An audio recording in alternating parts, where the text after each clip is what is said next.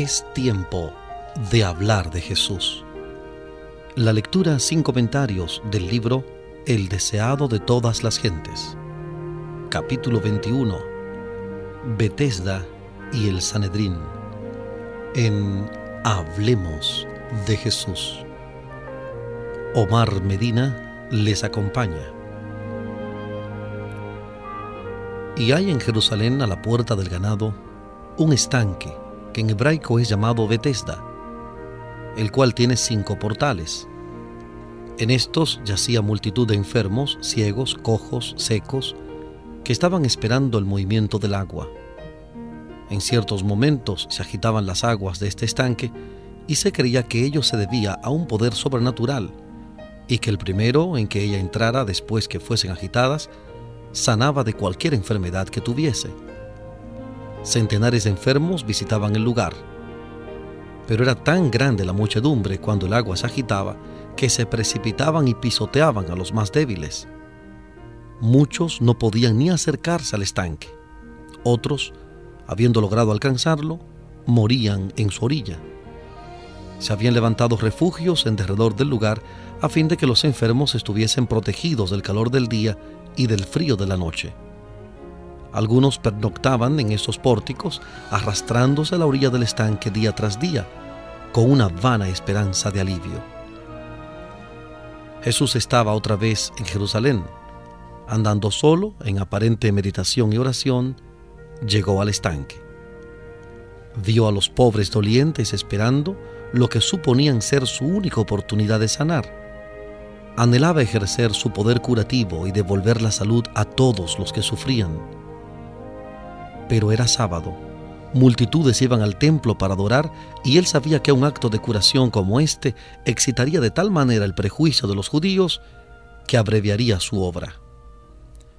Pero el Salvador vio un caso de miseria suprema. Era el de un hombre que había estado imposibilitado durante 38 años. Su enfermedad era en gran parte resultado de su propio pecado y considerada como juicio de Dios. Solo y sin amigos, sintiéndose privado de la misericordia de Dios, el enfermo había sufrido largos años. Cuando se esperaba que las aguas iban a ser revueltas, los que se compadecían de su incapacidad lo llevaban a los pórticos, pero en el momento favorable no tenía a nadie para ayudarle a entrar. Había visto agitarse el agua, pero nunca había podido llegar más cerca de la orilla del estanque. Otros más fuertes que él se sumergían antes. No podía contender con éxito con la muchedumbre egoísta y arrolladora. Sus esfuerzos perseverantes hacia su único objeto y su ansiedad y continua desilusión estaban agotando rápidamente el resto de su fuerza. El enfermo estaba acostado en su estera y levantaba ocasionalmente la cabeza para mirar al estanque, cuando un rostro tierno y compasivo se inclinó sobre él y atrajeron su atención las palabras: ¿Quieres ser sano? La esperanza renació en su corazón. Sintió que de algún modo iba a recibir ayuda, pero el calor del estímulo no tardó en desvanecerse. Se acordó de cuántas veces había tratado de alcanzar el estanque y ahora tenía pocas perspectivas de vivir hasta que fuese nuevamente agitado. Volvió la cabeza cansado, diciendo: Señor, no tengo hombre que me meta en el estanque cuando el agua fuere revuelta, porque entre tanto que yo vengo, otro antes de mí ha descendido. Jesús no pide a este enfermo que ejerza fe en él. Dice simplemente: levántate, toma tu lecho y anda. Pero la fe del hombre se aferra a esa palabra. En cada nervio y músculo pulsa una nueva vida y se transmite a sus miembros inválidos una actividad sana. Sin la menor duda, dedica su voluntad a obedecer a la orden de Cristo y todos sus músculos le responden. De un salto se pone de pie y encuentra que es un hombre activo. Jesús no le había dado seguridad alguna de ayuda divina. El hombre podría haberse detenido a dudar y haber perdido su única oportunidad de sanar, pero creyó a la palabra de Cristo y al obrar de acuerdo con ella, recibió fuerza. Por la misma fe podemos recibir curación espiritual. El pecado nos separó de la vida de Dios, nuestra alma está paralizada, Por nosotros mismos somos tan incapaces de vivir una vida santa como aquel lisiado lo era de caminar. Son muchos los que comprenden su impotencia y anhelan esa vida espiritual que los pondría en armonía con Dios. Luchan en vano para obtenerla. En su desesperación claman: «Miserable hombre de mí, ¿quién me librará del cuerpo de esta muerte?». Romanos 7:24. Romanos 7:24. Alcen la mirada a estas almas que luchan presa de la desesperación. El Salvador se inclina hacia el alma adquirida por su sangre, diciendo con inefable ternura y compasión: ¿quieres ser sano? Él les invita a levantarse llenos de salud y paz. No esperen hasta sentir que son sanos. Crean en su palabra y se cumplirá. Pongan su voluntad de parte de Cristo, quieran servirle, y al obrar de acuerdo con su palabra, recibirán fuerza. Cualquiera sea la mala práctica, la pasión dominante que haya llegado a esclavizar su alma y cuerpo por haber cedido largo tiempo a ella, Cristo puede y anhela librarlos. Él impartirá vida al alma de los que estaban muertos en sus delitos. Efesios 2:1. Efesios 2:1. Librará al cautivo que está sujeto por la debilidad, la desgracia y las cadenas del pecado. El paralítico sanado se agachó para recoger su cama, que era tan solo una estera y una manta, y al enderezarse de nuevo con una sensación de deleite, miró en derredor buscando a su libertador. Pero Jesús se había perdido entre la muchedumbre. El hombre temía no conocerle en caso de volver a verlo.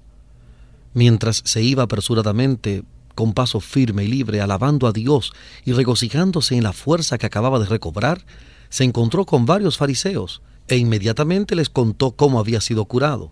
Les sorprendió la frialdad con que escuchaban su historia. Con frentes ceñudas le interrumpieron preguntándole por qué llevaba su cama en sábado. Le recordaron severamente que no era lícito llevar cargas en el día del Señor. En su gozo, el hombre se había olvidado de que era sábado, y sin embargo no se sentía condenado por obedecer la orden de aquel que tenía tanto poder de Dios. Contestó osadamente: «El que me sanó, él mismo me dijo, toma tu lecho y anda». Le preguntaron quién había hecho esto, pero él no se lo podía decir. Esos gobernantes sabían muy bien que solo uno se había demostrado capaz de realizar este milagro, pero deseaban una prueba directa de que era Jesús, a fin de poder condenarle como violador del sábado. En su opinión, no solo había quebrantado la ley sanando al enfermo en sábado, sino que había cometido un sacrilegio al ordenarle que llevase su cama. Los judíos habían pervertido de tal manera la ley que hacían de ella un yugo esclavizador. Sus requerimientos sin sentido habían llegado a ser ludilibrio entre otras naciones. Y el sábado estaba especialmente recargado de tanta clase de restricciones sin sentido. No era para ellos una delicia, santo a Jehová y honorable. Los escribas y fariseos habían hecho de su observancia una carga intolerable. Un judío no podía encender fuego, ni siquiera una vela en sábado. Como consecuencia, el pueblo hacía cumplir por gentiles muchos servicios que sus reglas les prohibían hacer por su cuenta. No reflexionaban que si estos actos eran pecaminosos, los que empleaban a otros para realizarlos eran tan culpables como si los hiciesen ellos mismos. Pensaban que la salvación se limitaba a los judíos y que la condición de todos los demás, siendo ya desesperada, no podía empeorar. Pero Dios no ha dado mandamientos que no puedan ser acatados por todos. Sus leyes no sancionan ninguna restricción irracional o egoísta. En el templo Jesús se encontró con el hombre que había sido sanado. Había venido para traer una ofrenda por su pecado y de agradecimiento por la gran merced recibida. Hallándole entre los adoradores, Jesús se le dio a conocer con estas palabras de amonestación: «He aquí has sido sanado, no peques más, porque no te venga alguna otra cosa peor». El hombre sanado quedó abrumado de regocijo al encontrar a su libertador. Como desconocía la enemistad que ellos sentían hacia Jesús, dijo a los fariseos que le habían interrogado que éste era el que había realizado la curación.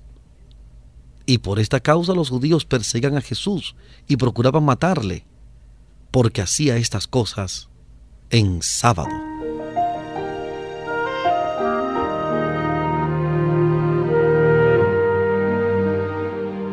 Estamos presentando la lectura sin comentarios del capítulo 21 del libro El deseado de todas las gentes.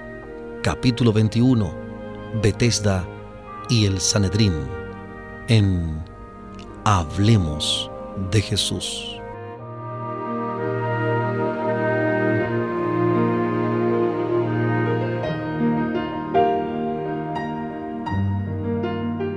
Jesús fue llevado ante el Sanedrín para responder a la acusación de haber violado el sábado.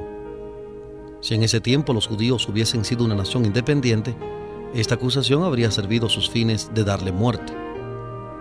Pero la sujeción a los romanos lo impedía.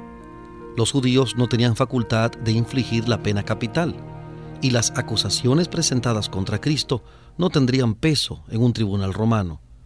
Sin embargo, esperaban conseguir otros objetos. A pesar de los esfuerzos que ellos hacían para contrarrestar su obra, Cristo estaba llegando, aún en Jerusalén, a ejercer sobre el pueblo una influencia mayor que la de ellos. Multitudes que no se interesaban en las arengas de los rabinos eran atraídas por su enseñanza. Podían comprender sus palabras y sus corazones eran consolados y alentados. Hablaba de Dios, no como de un juez vengador, sino como de un Padre tierno, y revelaba la imagen de Dios reflejada en sí mismo. Sus palabras eran como bálsamo para el espíritu herido. Tanto por sus palabras como por sus obras de misericordia, estaba quebrantando el poder opresivo de las antiguas tradiciones y de los mandamientos de origen humano, y presentaba el amor de Dios en su plenitud inagotable. En una de las más antiguas profecías dadas acerca de Cristo, está escrito: no será quitado el cetro de Judá y el legislador de entre sus pies hasta que venga Shiloh, y a él se congregarán los pueblos. Génesis capítulo 49, versículo 10. Génesis 49, 10. La gente se congregaba en derredor de Cristo, con corazones llenos de simpatía. La multitud aceptaba sus lecciones de amor y benevolencia, con preferencia a las rígidas ceremonias requeridas por los sacerdotes. Si los sacerdotes y rabinos no se hubiesen interpuesto, esta enseñanza habría realizado una reforma cual nunca la presenciara el mundo. Pero a fin de conservar su poder, estos dirigentes resolvieron quebrantar la influencia de Jesús. Su emplazamiento ante el Sanedrín y una abierta condenación de sus enseñanzas debían contribuir a lograr esto, porque la gente tenía todavía gran reverencia por sus dirigentes religiosos. Cualquiera que se atreviese a condenar los requerimientos rabínicos era considerado culpable, no solo de blasfemia, sino de traición. Basándose en esto, los rabinos esperaban excitar las sospechas contra Jesús. Afirmaban que trataba de destruir las costumbres establecidas, causando así división entre la gente y preparando el completo sojuzgamiento de parte de los romanos. Pero los planes que tan celosamente procuraban cumplir estos rabinos nacieron en otro concilio. Después que Satanás fracasó en su intento de vencer a Cristo en el desierto, combinó sus fuerzas para que se opusiesen a su ministerio y, si fuese posible, estorbasen su obra. Lo que no pudo lograr por el esfuerzo directo y personal, resolvió efectuarlo por la estrategia. Apenas se retiró del conflicto en el desierto, tuvo concilio con sus ángeles y maduró sus planes para cegar aún más la mente del pueblo judío a fin de que no reconociese a su Redentor. Se proponía obrar mediante sus agentes humanos en el mundo religioso, infundiéndoles su propia enemistad contra el campeón de la verdad. Iba a inducirlos a rechazar a Cristo y a hacerle la vida tan amarga como fuese posible, esperando desalentarlo en su misión. Y los dirigentes de Israel llegaron a ser instrumentos de Satanás para guerrear contra el Salvador. Jesús había venido para magnificar la ley y engrandecerla. Él no había de rebajar su dignidad, sino ensalzarla. La Escritura dice: no se cansará ni desmayará hasta que ponga en la tierra juicio. Isaías 42, 21 y 4. Isaías 42, 21 y 4. Había venido para librar al sábado de estos requerimientos gravosos que hacían de él una maldición en vez de una bendición. Por esta razón, había escogido el sábado para realizar el acto de curación de Betesda. Podría haber sanado al enfermo en cualquier otro día de la semana. Podría haberle sanado simplemente sin pedirle que llevase su cama. Pero esto no le habría dado la oportunidad que deseaba. Un propósito sabio motivaba cada acto de la vida de Cristo en la tierra. Todo lo que hacía era importante en sí mismo y por su enseñanza. Entre los afligidos del estanque, eligió el caso peor para el ejercicio de su poder sanador y ordenó al hombre que llevase su cama a través de la ciudad a fin de publicar la gran obra que había sido realizada en él. Esto iba a levantar la cuestión de lo que era lícito hacer en sábado y prepararía el terreno para denunciar las restricciones de los judíos acerca del día del Señor y declarar nulas sus tradiciones. Jesús les declaró que la obra de aliviar los afligidos estaba en armonía con la ley del sábado. Estaba en armonía con la obra de los ángeles de Dios que están siempre descendiendo y ascendiendo entre el cielo y la tierra para servir a la humanidad doliente. Jesús dijo: mi Padre hasta ahora obra y yo obro. Todos los días son de Dios y apropiados para realizar sus planes en favor de la familia humana. Si la interpretación que los judíos daban a la ley era correcta, entonces era culpable Jehová, cuya obra ha vivificado y sostenido toda cosa viviente desde que echó los fundamentos de la tierra. Entonces, el que declaró buena su obra e instituyó el sábado para conmemorar su terminación, debía hacer alto en su labor y detener los incesantes procesos del universo. ¿Debía Dios prohibir al sol que realizase su oficio en sábado, suspender sus agradables rayos para que no calentasen la tierra ni nutriesen la vegetación? ¿Debía el sistema de los mundos detenerse durante el día santo? ¿Debía ordenar a los arroyos que dejasen de regar los campos y los bosques y pedir a las olas del mar que detuviesen su incesante flujo y reflujo? ¿Debían el trigo y la cebada dejar de crecer y el racimo suspender su maduración purpúrea? ¿Debían los árboles y las flores dejar de crecer o abrirse en sábado?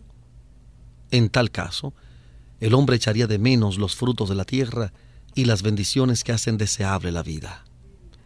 La naturaleza debía continuar su curso invariable. Dios no podía detener su mano por un momento, o el hombre desmayaría y moriría. Y el hombre también tiene una obra que cumplir en sábado: atender las necesidades de la vida, cuidar a los enfermos, proveer a los menesterosos.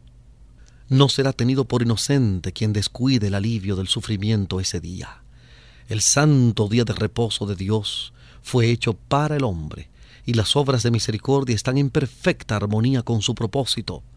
Dios no desea que sus criaturas sufran una hora de dolor que pueda ser aliviada en sábado o cualquier otro día. Lo que se demanda de Dios en sábado es aún más que en los otros días. Sus hijos dejan entonces su ocupación corriente y dedican su tiempo a la meditación y el culto. Le piden más favores el sábado que los demás días. Requieren su atención especial, anhelan sus bendiciones más selectas. Dios no espera que haya transcurrido el sábado para otorgar lo que le han pedido. La obra del cielo no cesa nunca, y los hombres no debieran nunca descansar de hacer bien. El sábado no está destinado a ser un período de inactividad inútil. La ley prohíbe el trabajo secular en el día de reposo del Señor. Debe cesar el trabajo con el cual nos ganamos la vida. Ninguna labor que tenga por fin el placer mundanal o el provecho es lícita en ese día. Pero como Dios abandonó su trabajo de creación y descansó el sábado y lo bendijo, el hombre ha de dejar las ocupaciones de su vida diaria y consagrar esas horas sagradas al descanso sano, al culto y a las obras santas. La obra que hacía Cristo al sanar a los enfermos estaba en perfecta armonía con la ley. Honraba el sábado.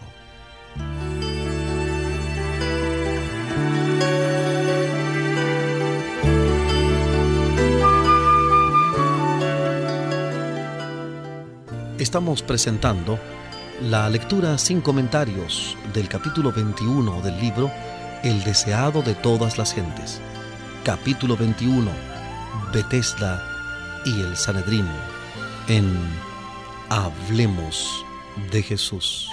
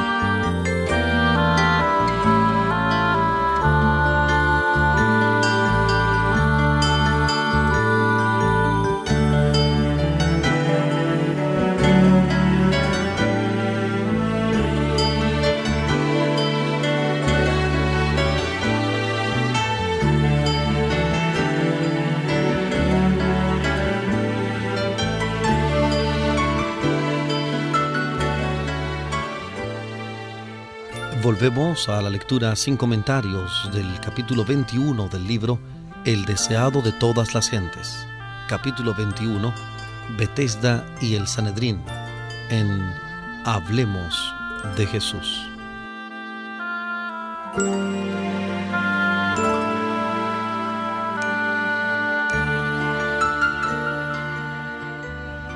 Jesús aseveró tener derechos iguales a los de Dios mientras hacía una obra igualmente sagrada, del mismo carácter que aquella en la cual se ocupaba el Padre en el cielo. Por esto airó aún más a los fariseos. No solo había violado la ley a juicio de ellos, sino que al llamar a Dios mi Padre, se había declarado igual a Dios. Toda la nación judía llamaba a Dios su Padre, y por lo tanto no se habrían enfurecido si Cristo hubiese dicho tener esa misma relación con Dios. Pero le acusaron de blasfemia, con lo cual demostraron entender que él hacía este aserto en su sentido más elevado. Estos adversarios de Cristo no tenían argumento con qué hacer frente a las verdades que presentaba a su conciencia. Lo único que podían citar eran sus costumbres y tradiciones, y éstas parecían débiles cuando se comparaban con los argumentos que Jesús había sacado de la palabra de Dios y del incesante ciclo de la naturaleza. Si los rabinos hubieran sentido algún deseo de recibir la luz, se habrían convencido de que Jesús decía la verdad, pero evadieron los puntos que él presentaba acerca del sábado y trataron de excitar iras contra él porque aseveraba ser igual a Dios. El furor de los gobernantes no conoció límites. Si no hubiesen temido al pueblo, los sacerdotes y rabinos habrían dado muerte a Jesús allí mismo. Pero el sentimiento popular en su favor era fuerte. Muchos reconocían en Jesús al amigo que había sanado sus enfermedades y consolado sus pesares, y justificaban la curación del enfermo de Betesda. Así que por el momento los dirigentes se vieron obligados a refrenar su odio. Jesús rechazó el cargo de blasfemia. Mi autoridad, dijo él, por hacer la obra de la cual me acusan, es que soy el Hijo de Dios, uno con Él en naturaleza, voluntad y propósito. Coopero con Dios en todas sus obras de creación y providencia.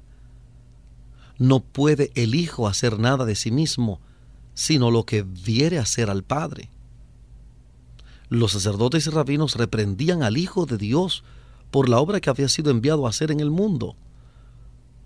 Por sus pecados se habían separado de Dios y en su orgullo obraban independientemente de Él. Se sentían suficientes en sí mismos para todo y no comprendían cuánto necesitaban que una sabiduría superior dirigiese sus actos.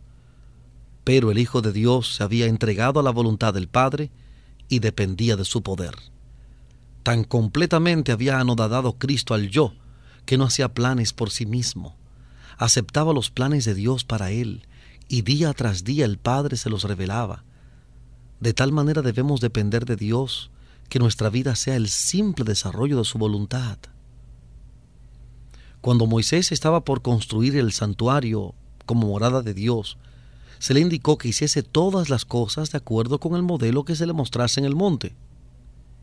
Moisés estaba lleno de celo para hacer la obra de Dios.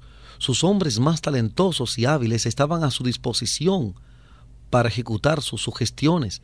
Sin embargo, no había de hacer una campana, una granada, una borla, una franja, una cortina o cualquier vaso del santuario sin que estuviese de acuerdo con el modelo que se le había mostrado. Dios le llamó al monte y le reveló las cosas celestiales.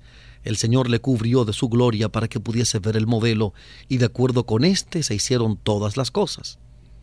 Así también Dios, deseoso de hacer de Israel su morada, le había revelado su glorioso ideal del carácter. Le mostró el modelo en el monte cuando le dio la ley desde el Sinaí y cuando pasó delante de Moisés y proclamó: Jehová, Jehová, fuerte, misericordioso y piadoso, tardo para la ira y grande en benignidad y verdad, que guarda la misericordia en millares, que perdona la iniquidad, la rebelión y el pecado. Éxodo capítulo 34, versículos 6 y 7. Éxodo 34, 6 y 7. Israel había preferido sus propios caminos. No había edificado de acuerdo con el dechado, pero Cristo, el verdadero templo para morada de Dios, modeló todo detalle de su vida terrenal de acuerdo con el ideal de Dios. Dijo: me complazco en hacer tu voluntad, oh Dios mío, y tu ley está en medio de mi corazón. Salmo 40, versículo 8. Salmo 40, 8.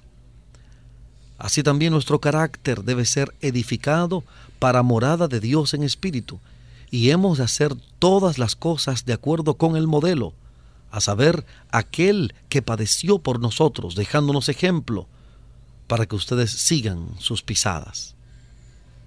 Efesios 2:22 y 1 de Pedro 2:21. Efesios 2:22, 1 de Pedro 2:21. Las palabras de Cristo nos enseñan que debemos considerarnos inseparablemente unidos a nuestro Padre Celestial.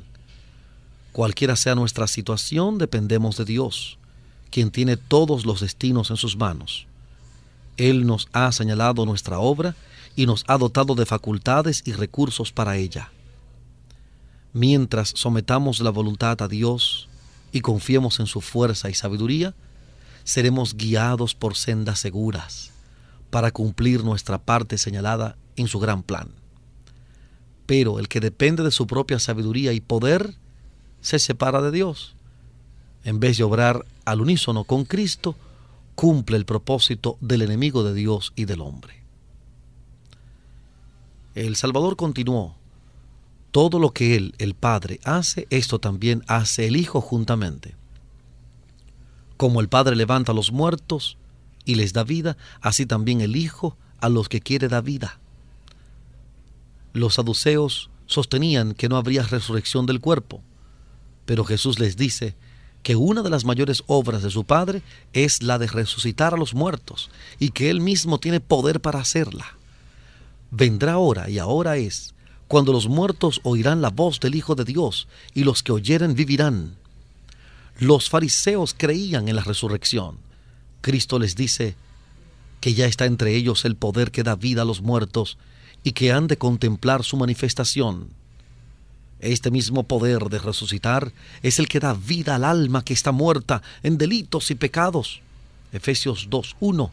Efesios 2:1. Ese espíritu de vida en Cristo Jesús, la virtud de su resurrección, libra a los hombres de la ley del pecado y de la muerte. Filipenses 3:10, Romanos 8:2. Filipenses 3:10, Romanos 8:2. El dominio del mal es quebrantado, y por la fe el alma es guardada de pecado. El que abre su corazón al Espíritu de Cristo llega a participar de ese gran poder que sacará su cuerpo de la tumba. El humilde nazareno asevera su verdadera nobleza. Se eleva por encima de la humanidad, depone el manto de pecado y de vergüenza y se revela como el honrado de los ángeles, el Hijo de Dios, uno con el Creador del universo. Sus oyentes quedan hechizados. Nadie habló jamás palabras como las suyas, ni tuvo un porte de tan real majestad. Sus declaraciones son claras y sencillas, presentan distintamente su misión y el deber del mundo. Porque el Padre a nadie juzga, mas todo el juicio dio al Hijo, para que todos honren al Hijo como honran al Padre.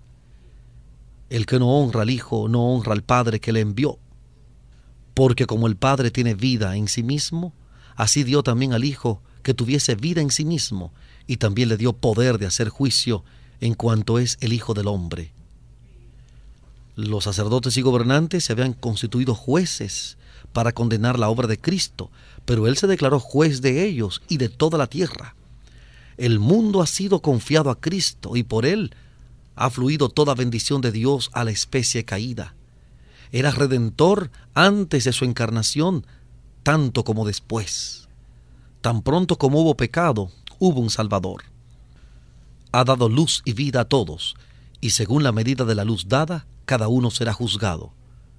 Y el que dio la luz, el que siguió al alma con las más tiernas súplicas, tratando de ganarla del pecado a la santidad, es a la vez su abogado y juez. Desde el principio de la gran controversia en el cielo, Satanás ha sostenido su causa por medio de engaño. Y Cristo ha estado obrando para desenmascarar sus planes y quebrantar su poder. El que hizo frente al engañador y a través de todos los siglos procuró arrebatar cautivos de su dominio, es quien pronunciará el juicio sobre cada alma. Y Dios le ha dado potestad de ejecutar juicio por cuanto Él es Hijo del Hombre. Porque gustó las mismas heces de la aflicción y tentación humanas y comprende las debilidades y los pecados de los hombres. Porque en nuestro favor resistió victoriosamente las tentaciones de Satanás y tratará justa y tiernamente con las almas por cuya salvación fue derramada su sangre. Por todo esto el Hijo del Hombre ha sido designado para ejecutar el juicio. Pero la misión de Cristo no era juzgar, sino salvar. No envió Dios a su Hijo al mundo para que condene al mundo, mas para que el mundo sea salvo por él. Juan 3:17. Juan 3:17. Y delante del Sanedrín Jesús declaró: El que oye mi palabra y crea al que me ha enviado, tiene vida eterna, y no vendrá a condenación, mas pasó de muerte a vida. Invitando a sus oyentes a no asombrarse, Cristo reveló ante ellos, en una visión aún mayor, el misterio de lo futuro. Vendrá hora, dijo, cuando todos los que están en los sepulcros oirán su voz, y los que hicieron bien saldrán a resurrección de vida, mas los que hicieron mal a resurrección de condenación.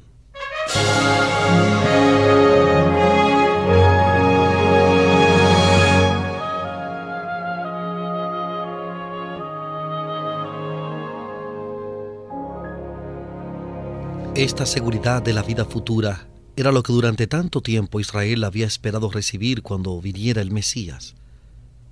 Resplandecía sobre ellos la única luz que puede iluminar la lobreguez de la tumba. Pero la obstinación es ciega. Jesús había violado las tradiciones de los rabinos y despreciado su autoridad, y ellos no querían creer. El tiempo, el lugar, la ocasión, la intensidad de los sentimientos que dominaban a la asamblea, todo se combinaba para hacer más impresionantes las palabras de Jesús ante el Sanedrín. Las más altas autoridades religiosas de la nación procuraban matar a aquel que se declaraba restaurador de Israel. El Señor del sábado había sido emplazado ante un tribunal terrenal para responder a la acusación de violar la ley del sábado. Cuando declaró tan intrépidamente su misión, sus jueces le miraron con asombro e ira, pero sus palabras eran incontestables. No podían condenarle. Negó a los sacerdotes y rabinos el derecho a interrogarle o a interrumpir su obra. No habían sido investidos con esa autoridad. Sus pretensiones se basaban en su propio orgullo y arrogancia.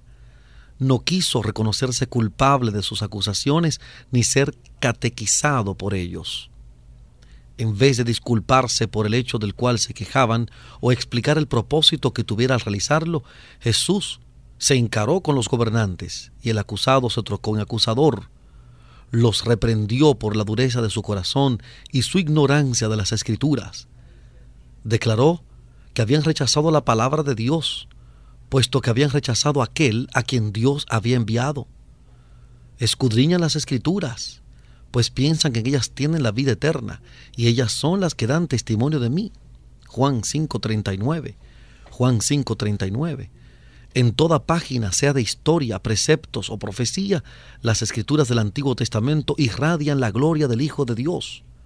Por cuanto era de institución divina, todo el sistema del judaísmo era una profecía compacta del Evangelio. Acerca de Cristo dan testimonio todos los profetas. Hechos 10:43. Hechos 10:43. Desde la promesa hecha a Adán por el linaje patriarcal y la economía legal, la gloriosa luz del cielo delineó claramente las pisadas del Redentor. Los videntes contemplaron la estrella de Belén, el Shiloh venidero, mientras las cosas futuras pasaban delante de ellos en misteriosa procesión. En todo sacrificio se revelaba la muerte de Cristo, en toda nube de incienso ascendía su justicia, toda trompeta del jubileo hacía repercutir su nombre, en el pavoroso misterio del lugar santísimo moraba su gloria. Los judíos poseían las Escrituras y suponían que en el mero conocimiento externo de la palabra tenían vida eterna. Pero Jesús dijo: no tienen su palabra morando en ustedes. Habiendo rechazado a Cristo en su palabra, le rechazaron en persona. No quieren venir a mí, dijo, para que tengan vida.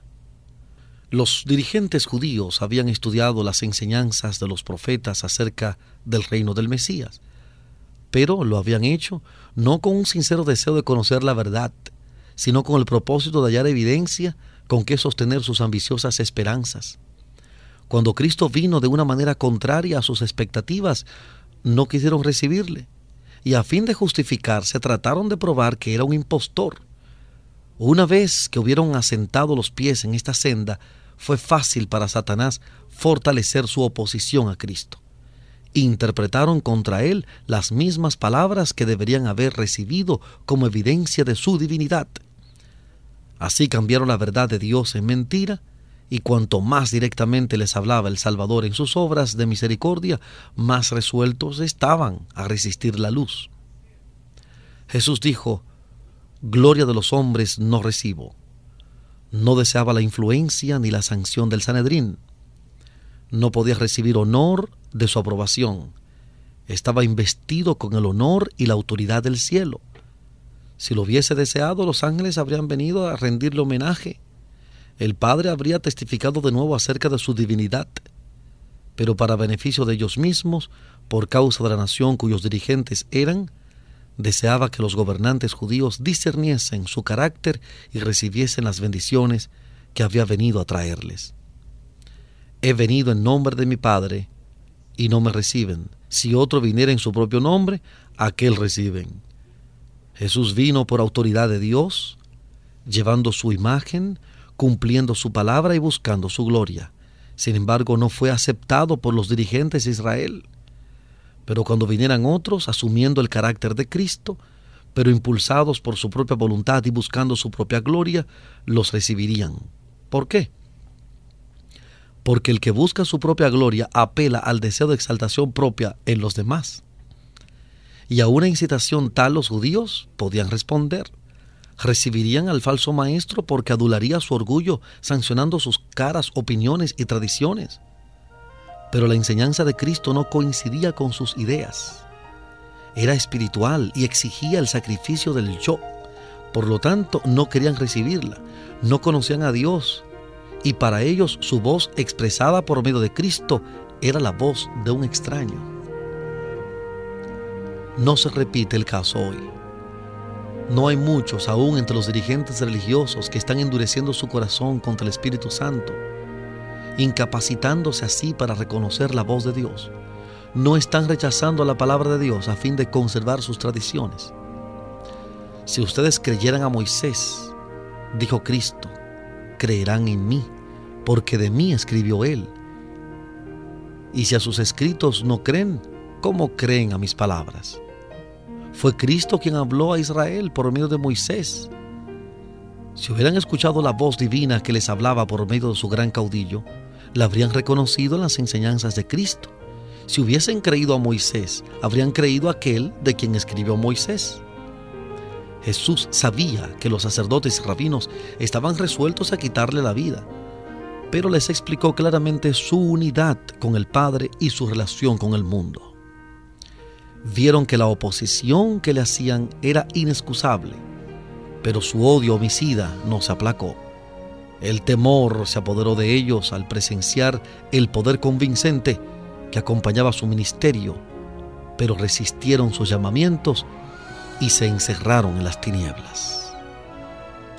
Habían fracasado señaladamente en subvertir la autoridad de Jesús o enajenarle el respeto y la atención del pueblo, de entre el cual muchos se habían convencido por sus palabras. Los gobernantes mismos habían sentido profunda convicción mientras había hecho pesar su culpa sobre su conciencia, pero esto no hizo sino amargarlos aún más contra él. Estaban resueltos a quitarle la vida. Enviaron mensajeros por todo el país para amonestar a la gente contra Jesús como impostor. Mandaron espías para que lo vigilasen e informasen de lo que hacía y decía. El precioso Salvador estaba ahora, muy ciertamente, bajo la sombra de la cruz.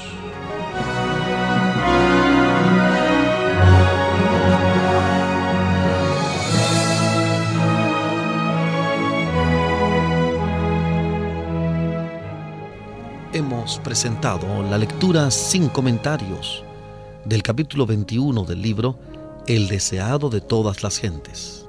Capítulo 21, Betesda y El Sanedrín. Este capítulo está basado en el Evangelio de Juan, capítulo 5. Juan, capítulo 5. Hablemos de Jesús. Omar Medina les agradece la fina gentileza de la atención dispensada. Que Dios les bendiga.